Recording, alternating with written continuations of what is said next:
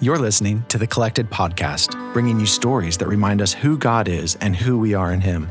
The Collected Podcast is a production of Collected Ministries, a nonprofit organization dedicated to helping disciples of Jesus discover and live from their true identity in Christ, recognize and walk in their divine purpose within the kingdom of God, and experience growth in their capacity for mature, healthy relationships. Follow Collected on social media at Collected Ministries, and be sure to visit thecollectedpodcast.com for show notes and additional content related to today's episode. Welcome to Season 4, Episode 3 of the Collected Podcast. I'm your host, Jess Biondo, and Merry Christmas! We finally made it to December, and I'm so excited. I finally put up all of my Christmas decorations. I'd imagine I'm recording this pre-setting up, but I imagine by the time this comes out, my little studio apartment is a Christmas explosion. So this week, I'm really excited to bring you Rachel Baker. I stumbled across her randomly on Instagram. One of my friends posted her new book that just came out. And I was like, I have to talk to her and have her on the show. So it is just the Lord that this happened so seamlessly. And I'm so excited to hear more about her story and the heart behind her Bible study guide called Deconstructed. So Rachel, welcome to the show. Thank you so much, Jess. I'm so happy to be with you. And I know that your studio is just going to be decorated beautifully for Christmas, as is my little office. Yes. So as we get started, I was wondering if you could share with our listeners a little bit about who you are, your background, and specifically about how you came to know Jesus. So it's interesting. It's been a long, windy path of faith. I grew up in the church, and just to give you a little background. So I'm married to a pastor, which was a surprise to me because I never planned on being married to a pastor. And I work in ministry. I'm a women's ministry director. So that's also a shock to me because that was never something that was on my radar in terms of vocation or even volunteering. And I grew up in the church. I grew up in a little church in Southern California, and it was a really interesting, tight-knit community that did small groups beautifully and community really, really well. And, but I never really understood my faith, if that makes sense to you. Like, I knew that Jesus loved me because the Bible told me so, but don't ask me to cite where, because I had no idea. And so I had a faith. I knew who God was, and I knew that Jesus loved me and who Jesus was. And I knew that there was a Holy Spirit. So I knew those elements of faith, but it never really became my own faith.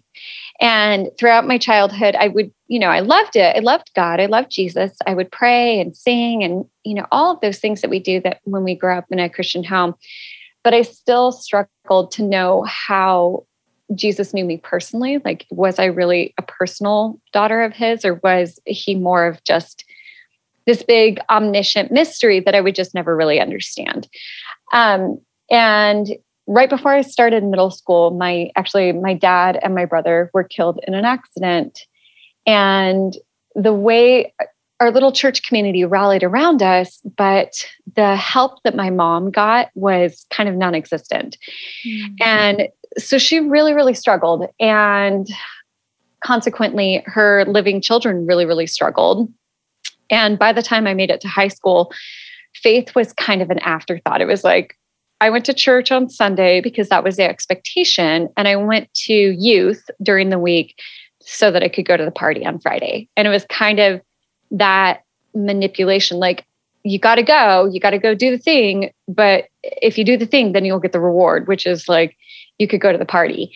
Because that's really all I wanted to do by the time I was 17 years old. So in college, I knew that there was a God, but I didn't really want to have a relationship with him. It wasn't something that I was really interested in because it meant a correcting of my lifestyle.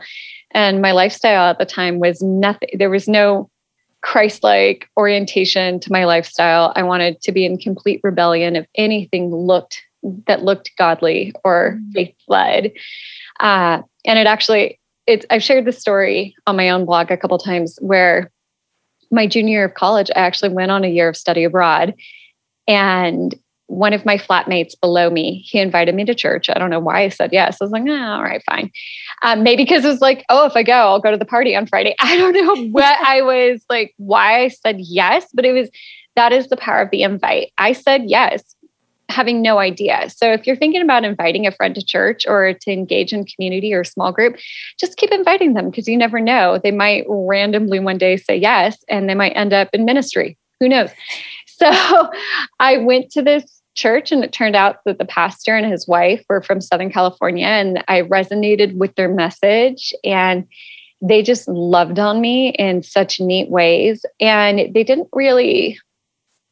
expect my life to change overnight. In fact, my life very much externally looked the same. I still partied. I still had a boyfriend. I still did all the things that I had done before and didn't really feel a deep level of remorse or sorrow or conviction. That was something that took time and years and a lot of people pouring into my life. And I'm sure praying for me, unbeknownst to me, and just loving and loving and loving and loving and inviting and including. And by the time I got home from a year of study abroad, I plugged into a little church plant in SoCal close to my college and just started learning more about what it was to be a Christian, who Christ actually was. And it completely transformed my faith. So it's interesting because the book that I wrote, Deconstructed, it is about that stripping away and getting to the heart of the message. And I wrote it when I was in the process of writing it. The term deconstructing faith wasn't even really a term. So God is just so sovereign. I just kind of chuckle because what happened to me in high school and college was I completely deconstructed my faith. I completely ripped it all apart, whipped away what was maybe extra biblical or cultural things that I just been told because somebody else had been told that, but we never really examined it. And so now as I was reapproaching my faith, I realized I was kind of starting from like a blank canvas, like trying to determine what it actually meant to live a life in Christ. So that's the long journey with how I ended up returning to my faith. And then shortly thereafter, I met my would-be husband, who was a Bible college student. And I just thought, oh, he's so cute. He's 6'2". He's got good shoulders. He has red hair. That is a thing for me. And I thought I can work with this. And so, and he loves Jesus. And that works too, because I need someone who loves Jesus if I'm going to continue on this journey of faith. And we started dating, got engaged. And next thing I know, he was still in Bible college. He gets a call at this from this church in Colorado to come interview. And we are literally getting married like a week after he gets a call. He's offered a job. And next thing you know, I'm about to be a pastor's wife. And I had like an existential crisis. I was like, oh no, that's not going to work out. Like, me, Lord? No, that's weird. And God has so we've been married 12 years and God has just been working on me and working on me and working on me. And it's constantly me going like, if they knew my past, if they knew how broken I am, if they knew, like, I throw out every block and barricade that I can come up with to disqualify myself from ministry. And God's just like, have you read the Bible, Rachel? Have you seen the examples, the people I've used? Do you know what I've done? Do you know that I'm the God of redemption? And it just completely transforms the way that I think about ministry and how I love on people because he loved me first. I'm like, he loved me when I was in a mess, a rut. And so here I am. So that is the unlikely pastor's wife. I always joke. I'm like, God definitely has a sense of humor. He does. And man, I love that. He never left you. No, never. He every never left step me. of the way, he was there and he was wooing you back. And, when your heart was ready, he got you. Yeah. Yeah. Sneaky God. Sneaky God. You kind of touched on shame there and, how you have wrestled through that and how this devil has tried to use it maybe to hold you back from things.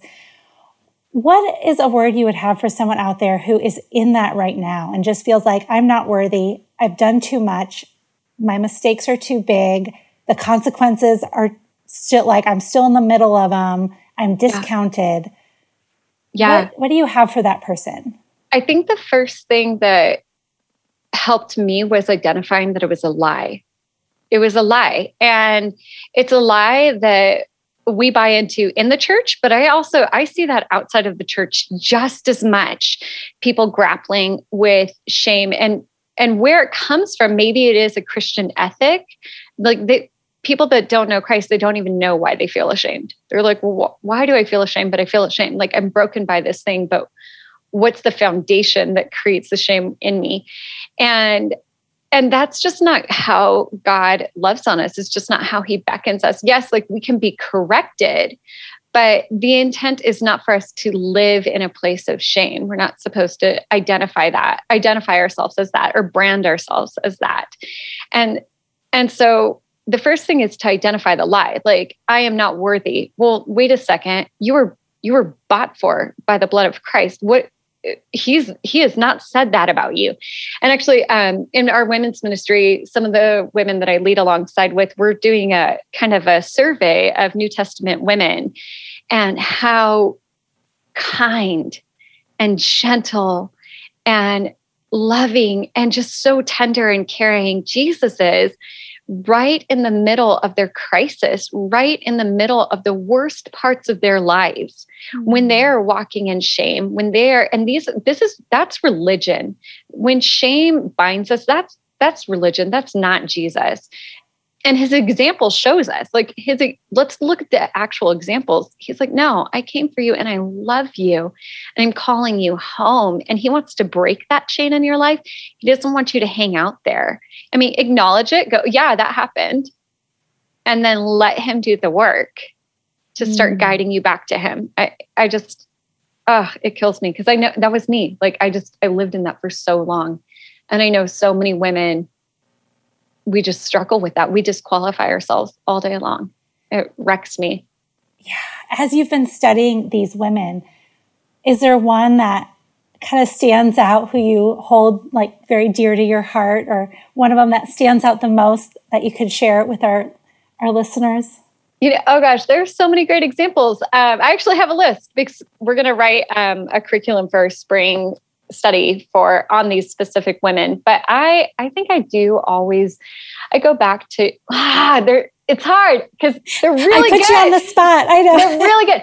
Because I'm like, well, you got to go with the woman at the well. But then it's like, well, wait a second. They're the woman with the issue of blood. Think about the cultural shame of that, and there are just so many incredible stories. But I think I do tend to go back to the woman at the well because Jesus met her right in the middle of her shame. She's going out to fetch water midday in the heat of the day because she can't be associated with the other women because she's been rejected because of her lifestyle.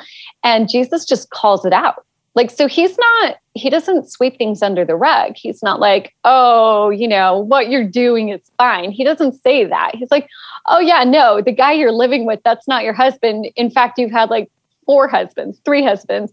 And he calls out the sin in her life, but he does it in a way that is so kind and gentle. He's matter of fact, but he doesn't reject her. He doesn't condemn her. He actually flips the narrative and he includes her. He shares the gospel with her, shares the word with her. He reveals himself to her. I'm like, that in and of itself, for Jesus to reveal who he was, this is the beginning of his ministry. This is when he launches. He's been building up his following, the disciples in very close-knit circles, but he launches his ministry with that woman. And you have to, that story, I think about the power of Jesus's actions. He launched his ministry by acknowledging a woman who is living a lifestyle that is so contrary to a godly lifestyle. And he's like, hey, there's room for you. Yeah. It's like, oh gosh, okay. All right, Lord, if you could do that for her, you could do that for any one of us. You could do it for all of us. And in fact, you have. And so when we remember that, when we replace the shame with what he's already done, and we rebuke the lie in our lives, we say, no, you're not going to own me. You're not going to lead me. I'm not going to live my life party to this. We have freedom. I mean, and that's what he came for, isn't it? Yeah. I mean, I think so.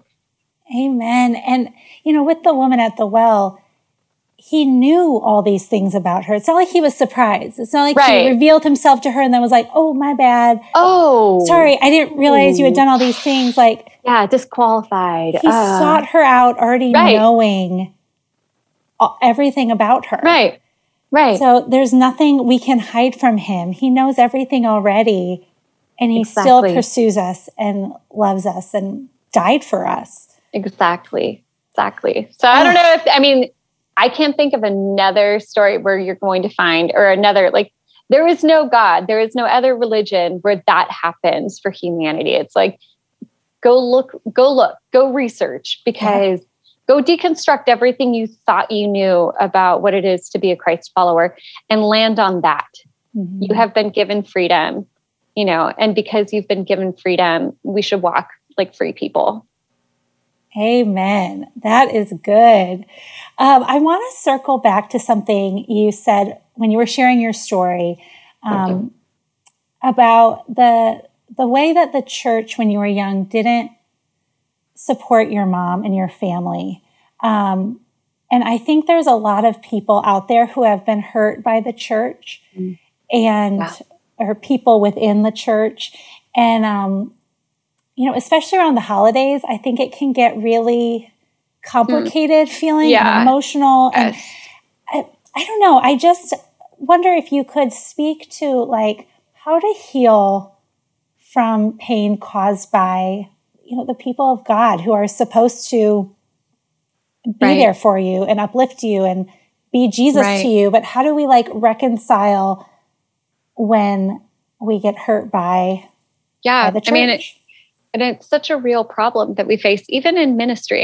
I have had relationships where I thought, we're going to be like the best of friends, and then have been totally either rejected or betrayed, or there's been a misunderstanding, but that individual hasn't given me an opportunity to clarify, or there are assumptions made.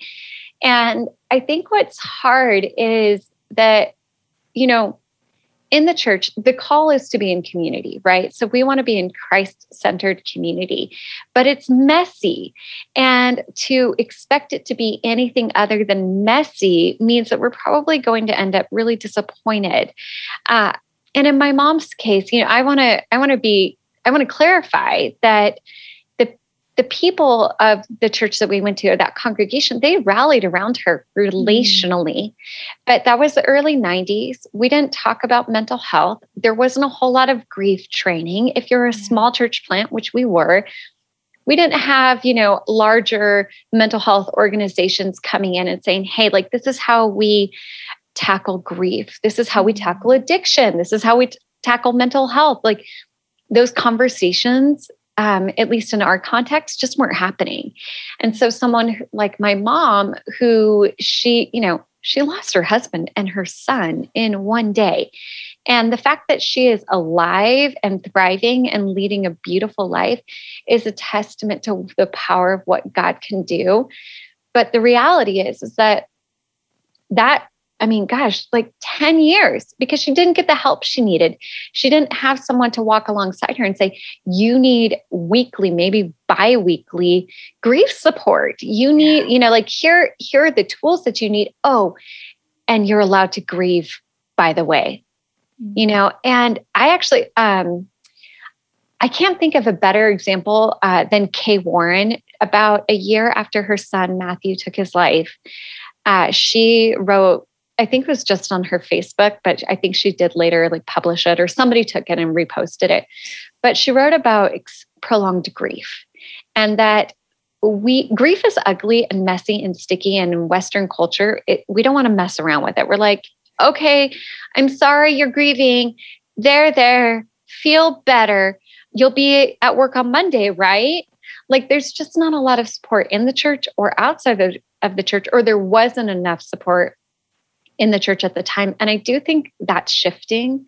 I think I'm seeing more and more churches that are really tackling the issue of grief, mental health, addiction, all of those issues that, you know, if you're alive and breathing, you're going to rub up against because we are so human. But I think, you know, especially in the holiday season, it's hard because, you know, even in our own church, we've had people leave the church over the last year and a half with everything with COVID, like, you know, not happy because we wore masks, not happy because we didn't, you know, like there was just no winning. And people got hurt. And that's a tragedy, because I think what needs to happen from all standpoints, not just from the perspective of, okay, we're in ministry, we're the pastors, you know, we're, you know, what does our lead team look like? How are they conducting themselves? But all the way down to the congregants holding space for each other to say, like, you know, these are hard decisions that we have to make, and we're gonna walk them out. Even if we don't agree with each other, we're going to walk them out hand in hand. We're going to love on each other well, and we're going to be forgiving and extend grace. And so I think if you have been hurt by a church, and sometimes I'll be honest, it's not appropriate to return to the church that you were hurt in. And I in no way want to diminish legitimate church hurt and legitimate church abuse. Like, in no way am I doing that. Those are very legitimate issues that I know people have walked through, and I think that they need to be identified and addressed. However, I don't think that should remove us from the body of Christ completely. Sometimes it means that you need a moment before you're ready, and take your moment, but don't let that moment become a lifetime. Don't let that moment be the reason that you're not in community, because we actually are built for community. Sometimes it means that we need to find a different church that's a healthier fit for us, or just a better cultural fit for us. We've had people leave our church because, you know, myriad of reasons, like, oh, you know, they have women pastors, or, you know, they don't like that. And so it's like, okay, that's cultural. That's a rib issue. This is not a foundational gospel issue. This is not a salvational issue. But I appreciate that you understand that culturally that doesn't work for you. So here are some churches that might be better. You know, our worship style. Maybe, you know, people get boogered up over worship styles. Like, they have too many electric guitars. Well, there is a beautiful church down the street from us that doesn't have any, no amplified music. And I encourage you to go there. The intent is that we're in community. And so even if you have walked through a season of hurt, I highly recommend, you know, take that brave step back into community, maybe in a different context, but be brave enough to understand that because the church, this side of eternity, is run by people, it gets messy. Yeah. And every single church is messy, because every single person is messy.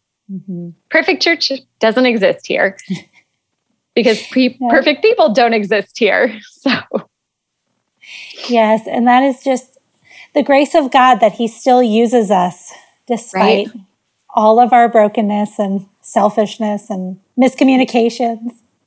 Right. I mean, I think that does kind of go back to that whole shame concept, right? Yeah. Like, I mean, every single one of us has fallen short of the glory of God, right? Like, so if we acknowledge that and we go, whoa, I messed up, you know, it doesn't mean we don't have work to do. Sometimes we have legitimate work to do where we need to seek forgiveness and we need to seek clarity. And, you know, that's real. But at the same time, if we just assume of ourselves or our leaders that we haven't fallen short of the glory of God and we're not going to slip up, then we're going to do ourselves a disservice, because we're going to be holding people up to the standard that's unachievable. You can't attain that.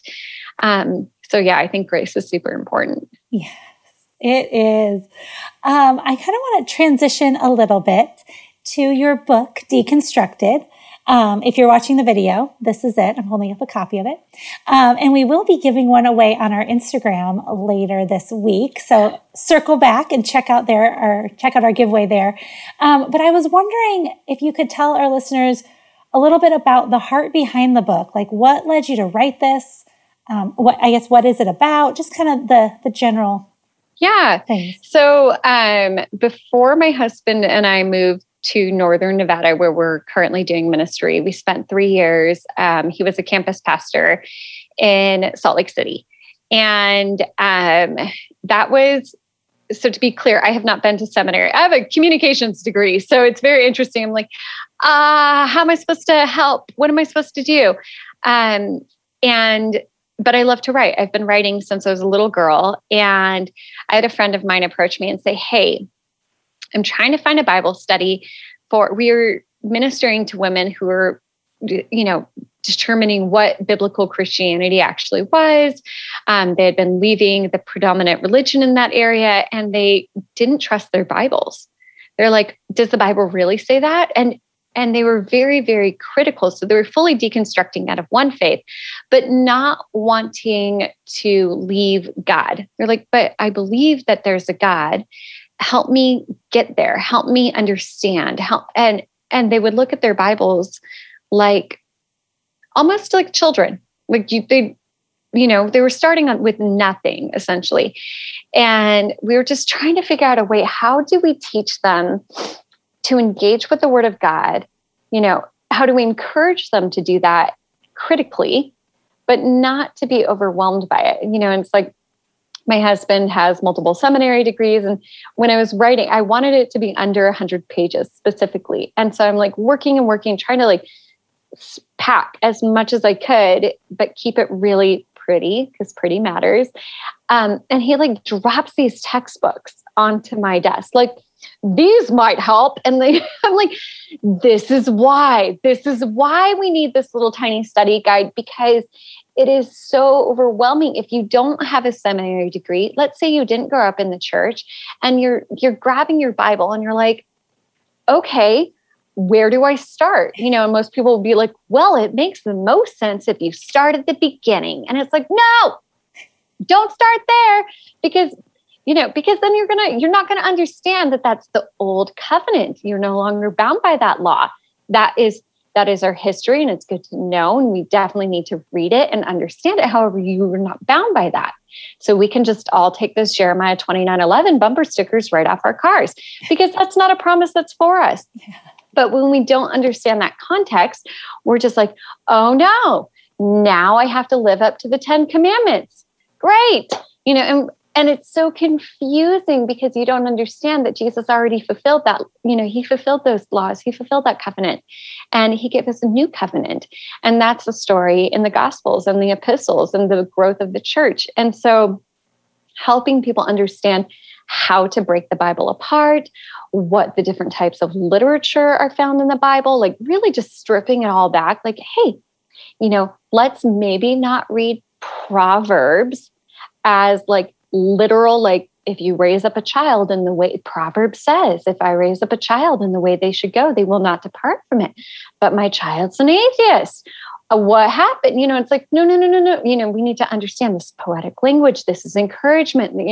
This is historical data. But when we get the literary styles confused, then we could assume something that's not even applied, not meant for us. So I think it's really important. And I think because my background, so my emphasis was journalism, and I learned how to write like a journalist. So you put the most important information at the very top, and it kind of like delineates down. Understanding like what is critical. When you read the Bible, what should you be looking for? What are the themes? What points you back to the identity of Christ? What is, prophetic language? What is the fulfillment of that prophecy? And that really helps you grasp on to these concepts and make it personal to your own life, but also realize, wow, like this text holds up. Mm-hmm. It holds up. And so when you start looking at it critically, and it becomes, while it is, yes, it's a living, powerful document, and the words, you can have read a specific chunk of scripture 100 times, and suddenly it's illuminated to you through the Holy Spirit, and you see it in new light. The reality is that you can engage with it over and over and over, and it doesn't have to be confusing. You don't have to have an emotional reaction every single time. Sometimes you can have a head knowledge, like go, whoa, okay, like we're doing this. We did Jonah and just our women's ministry in the fall. And I kept saying to them, this is not your Sunday school version of Jonah. And so we pulled out maps. We pulled out all of this extra information so that women could look at the story critically and be like, oh, okay. Now it makes so much more sense. Wow. Understanding why Jonah ran and why culturally he was like totally upset with God for sending him to proclaim his word. It's like, oh, because now we have the cultural concepts behind it. So sorry, I know I went on very, very long about why. No, I love it. That's great. But I really want women to be able to pick up their Bibles and go like, I understand how this not only applies to my life, but I also understand when maybe it doesn't. Yeah. And that's really important to know. But it also shows us the heart of God. And I think ultimately just circling back to the heart of God, like that's where that clarity can lie. Like, oh, he loved the Israelites that much and they constantly messed up. Oh gosh, Israel, when are you going to figure? Oh, that's me. Yeah. And it's like, that can transform the way we engage with the Bible, and it can grow our faith, and it can help us share our faith with other people. Yeah. And so many of those Old Testament promises that are taken out of context in our culture, they were for the Israelites, but I think, they reveal things about God's character that are true for us as well. Absolutely. So I was wondering, what new things has God been revealing to you about his character in this season you're in right now? I think, I don't know that it's a new thing. It's just something that he has to completely remind me of over and over and over and over. And it's about that his grace is sufficient for me and that he will sustain me. Because so I am like, I have a lot of energy, but I have a lot of energy to like engage with people, and that's about it. And then I need a nap. And I get sick really easy. I get worn down really fast. I get emotional and tired, and then will feel like heavy and burdened in my soul. And just right now in this season of ministry, it's been hard. I'm tired. And I think a lot of people in ministry are feeling that, where, okay, we've rallied. We worked so hard to come up with creative new ways to do church when we all had to shift online, or social distance church, or, we got creative. And we pushed through, these walls, and we built out our endurance to do ministry in new contexts. And, and we took the heat for it either way. We made people really happy and we made people really mad. And it's not like God didn't know this was coming. I mean, he is completely sovereign. He picked us to be alive right now. So I have to trust him in that.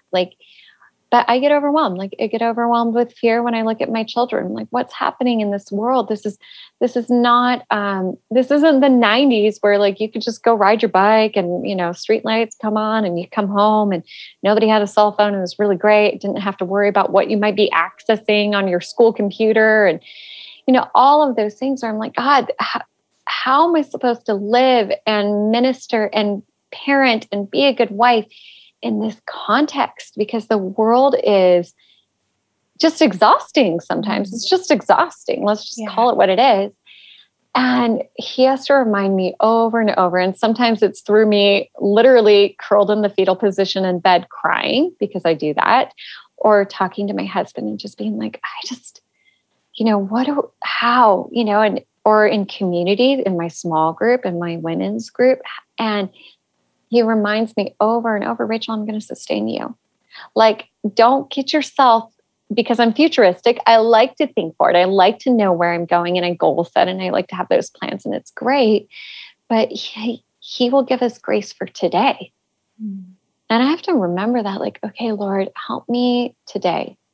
Give me grace for today, and help me forgive myself when I trip up and I want to get really mad and frustrated with myself. And then sometimes I'll just be like, oh, forget it. I don't want to do this. And he's like, Rachel, my grace is sufficient for you today. Just rest in that. And when I can hear that prompting from the Holy Spirit to be like, okay, I don't need to figure Friday out. Like I need to figure Monday out. There's a lot of freedom in that. And I think we all need a healthy dose of that, remembering that his grace is sufficient for today. And let tomorrow take care of tomorrow. And sometimes it's just like, okay, all right, Lord, thank you. Yeah. I'll remember that. Yeah. And we need that more than ever in December. There's so many good things happening, but we can miss a lot of good because we're just so caught up in the frenzied, hurried rush of the season. Yes. This is why I recommend getting if you're a Christmas shopper and you do gifts, just get it done in advance. You know it's coming. You know Christmas is coming every year. So it's like every year, there it is. Get it done. As we wrap up, I was wondering what final word of encouragement you have for our listeners out there in this season of, Christmas, but also everything that can come along with that. I don't know, is the Holy Spirit laying anything on your heart for somebody out there? Yeah. So you know what? From Psalm 46:10, I'm just going to grab this, and it says, "Be still and know that I am God. I will be exalted among the nations, and I will be exalted in the earth." And, I think along with that grace for today, especially in the frenzy of the holiday season, take some time, and maybe it's right when you're done listening to this podcast, or maybe you can schedule it on your phone every morning for 5 minutes or 5 minutes right before bed. Go lock yourself in a room and, turn on a soothing worship song. I love listening. I don't know if you're familiar with Christy Nockels. Yeah. She has a lullaby, her lullabies, and even the instrumental ones, when I'm like so unsettled or when I'm overscheduled, and I've done it to myself because I'm a yes person. And I need that grace to get me through. Sometimes what will sustain that is that stillness first, where it's like, okay, I need to just go sit on the ground and maybe grab my Bible and read a psalm and listen to something that is going to soothe my soul, but bring me down so I'm not in that frenzy. And spend some time in prayer, just starting with thanksgiving. Like, Lord, oh my gosh, I'm thankful, and just lay it out. Start with that. Like, I am thankful for this. And then give him those, petitions. Like, will you help me with this? Will you help me with that? But I think if we lead with that stillness, that quiet, that gratitude, engaging with his word, and then we give him those petitions, sometimes I think what we even ask for in prayer might be transformed by the predicating stillness, because some things were like, oh wait, that wasn't even important. Yeah. Thanks God for helping me see that right there. And I think we need that, especially through the holidays. So that's powerful. That is great. Well, Rachel, thank you so much for being on and just for sharing your heart and giving us some encouragement today. Thank you so much, Jess, for having me. It's been a pleasure to be here.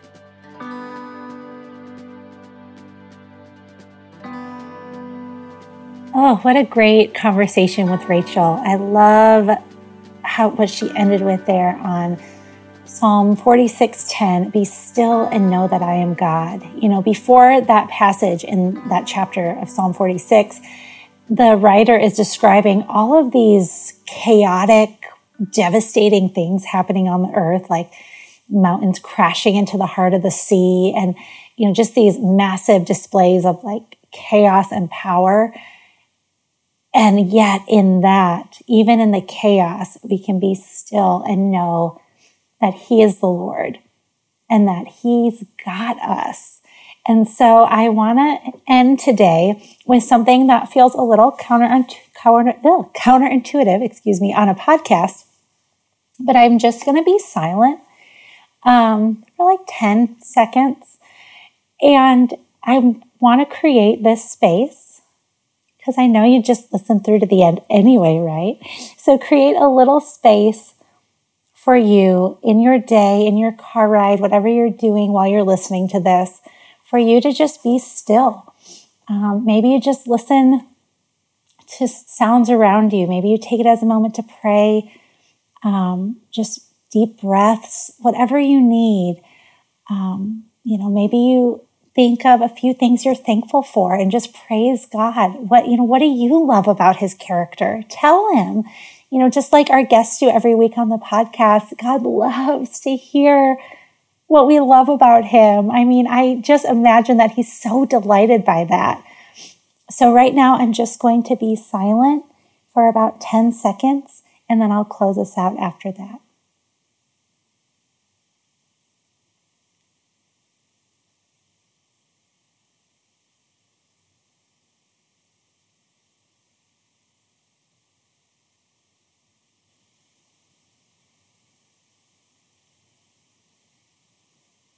I want to close in a prayer. Lord, thank you for this day. Thank you for breath and life. Thank you for being infinite and yet meeting us where we are. We just praise you for sending your Son. And that is what we celebrate in this season, Lord, the grace and the redemption and the freedom that is found in the life and death and resurrection of Jesus Christ.